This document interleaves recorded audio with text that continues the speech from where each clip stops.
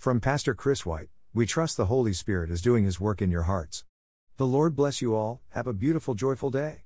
Que el Señor los bendiga. Please share with others and please leave your comments and likes. For more information about us and this topic, click here, diningwithjesus.net. Please follow us and share with others. Translate this site into your preferred language, look for our Google Translator. Jesus said, "The eye is the lamp of the body. If your eyes are good, your whole body will be full of light." Matthew 6:22. Here our Lord describes the eye as a lamp which lights the entire body. Our eyes are the entrance to our hearts and minds and, as such, they provide a doorway to our very souls. When He referred to good eyes, He meant eyes that not only see well, but also perceive well. It is not only what we see, but how we perceive what we see that makes the difference between godliness and ungodliness, between light and darkness. Bad eyes lead to bad perception, but if our eyes are good, our whole person will be illuminated. If we are in a lighted room, we see everything clearly.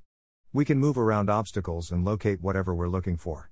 But walking in darkness results in stumbling, falling, and groping for some secure thing to hang on to.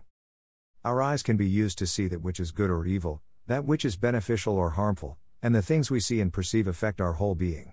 If we perceive goodness, that will radiate outward from within our hearts and minds.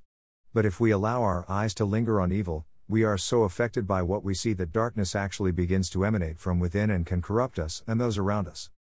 The Bible tells us that Satan disguises himself as an angel of light. That's his great deception, to make people think they've found the light when in fact it's the darkness of false light. 2 Corinthians 11:14.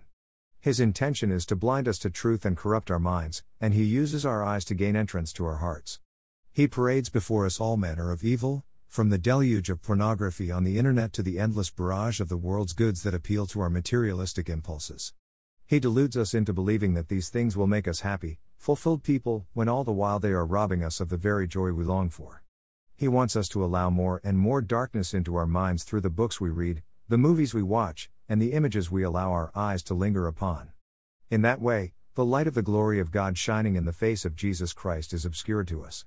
Although the light is everywhere, like the sun at noonday, blazing, blinding light, if our eyes are continually focusing on sin, the light we perceive is no light at all. If we want to be filled with the true light, we have to turn from sin, repent, and ask God to forgive us, cleanse us, and open our spiritual eyes. Then we must commit to being careful where we allow our eyes to go. We guard our hearts and souls by guarding our eyes. Thank you to Got Questions Ministries. Copyright 2002 to 2020 Got Questions Ministries. All rights reserved.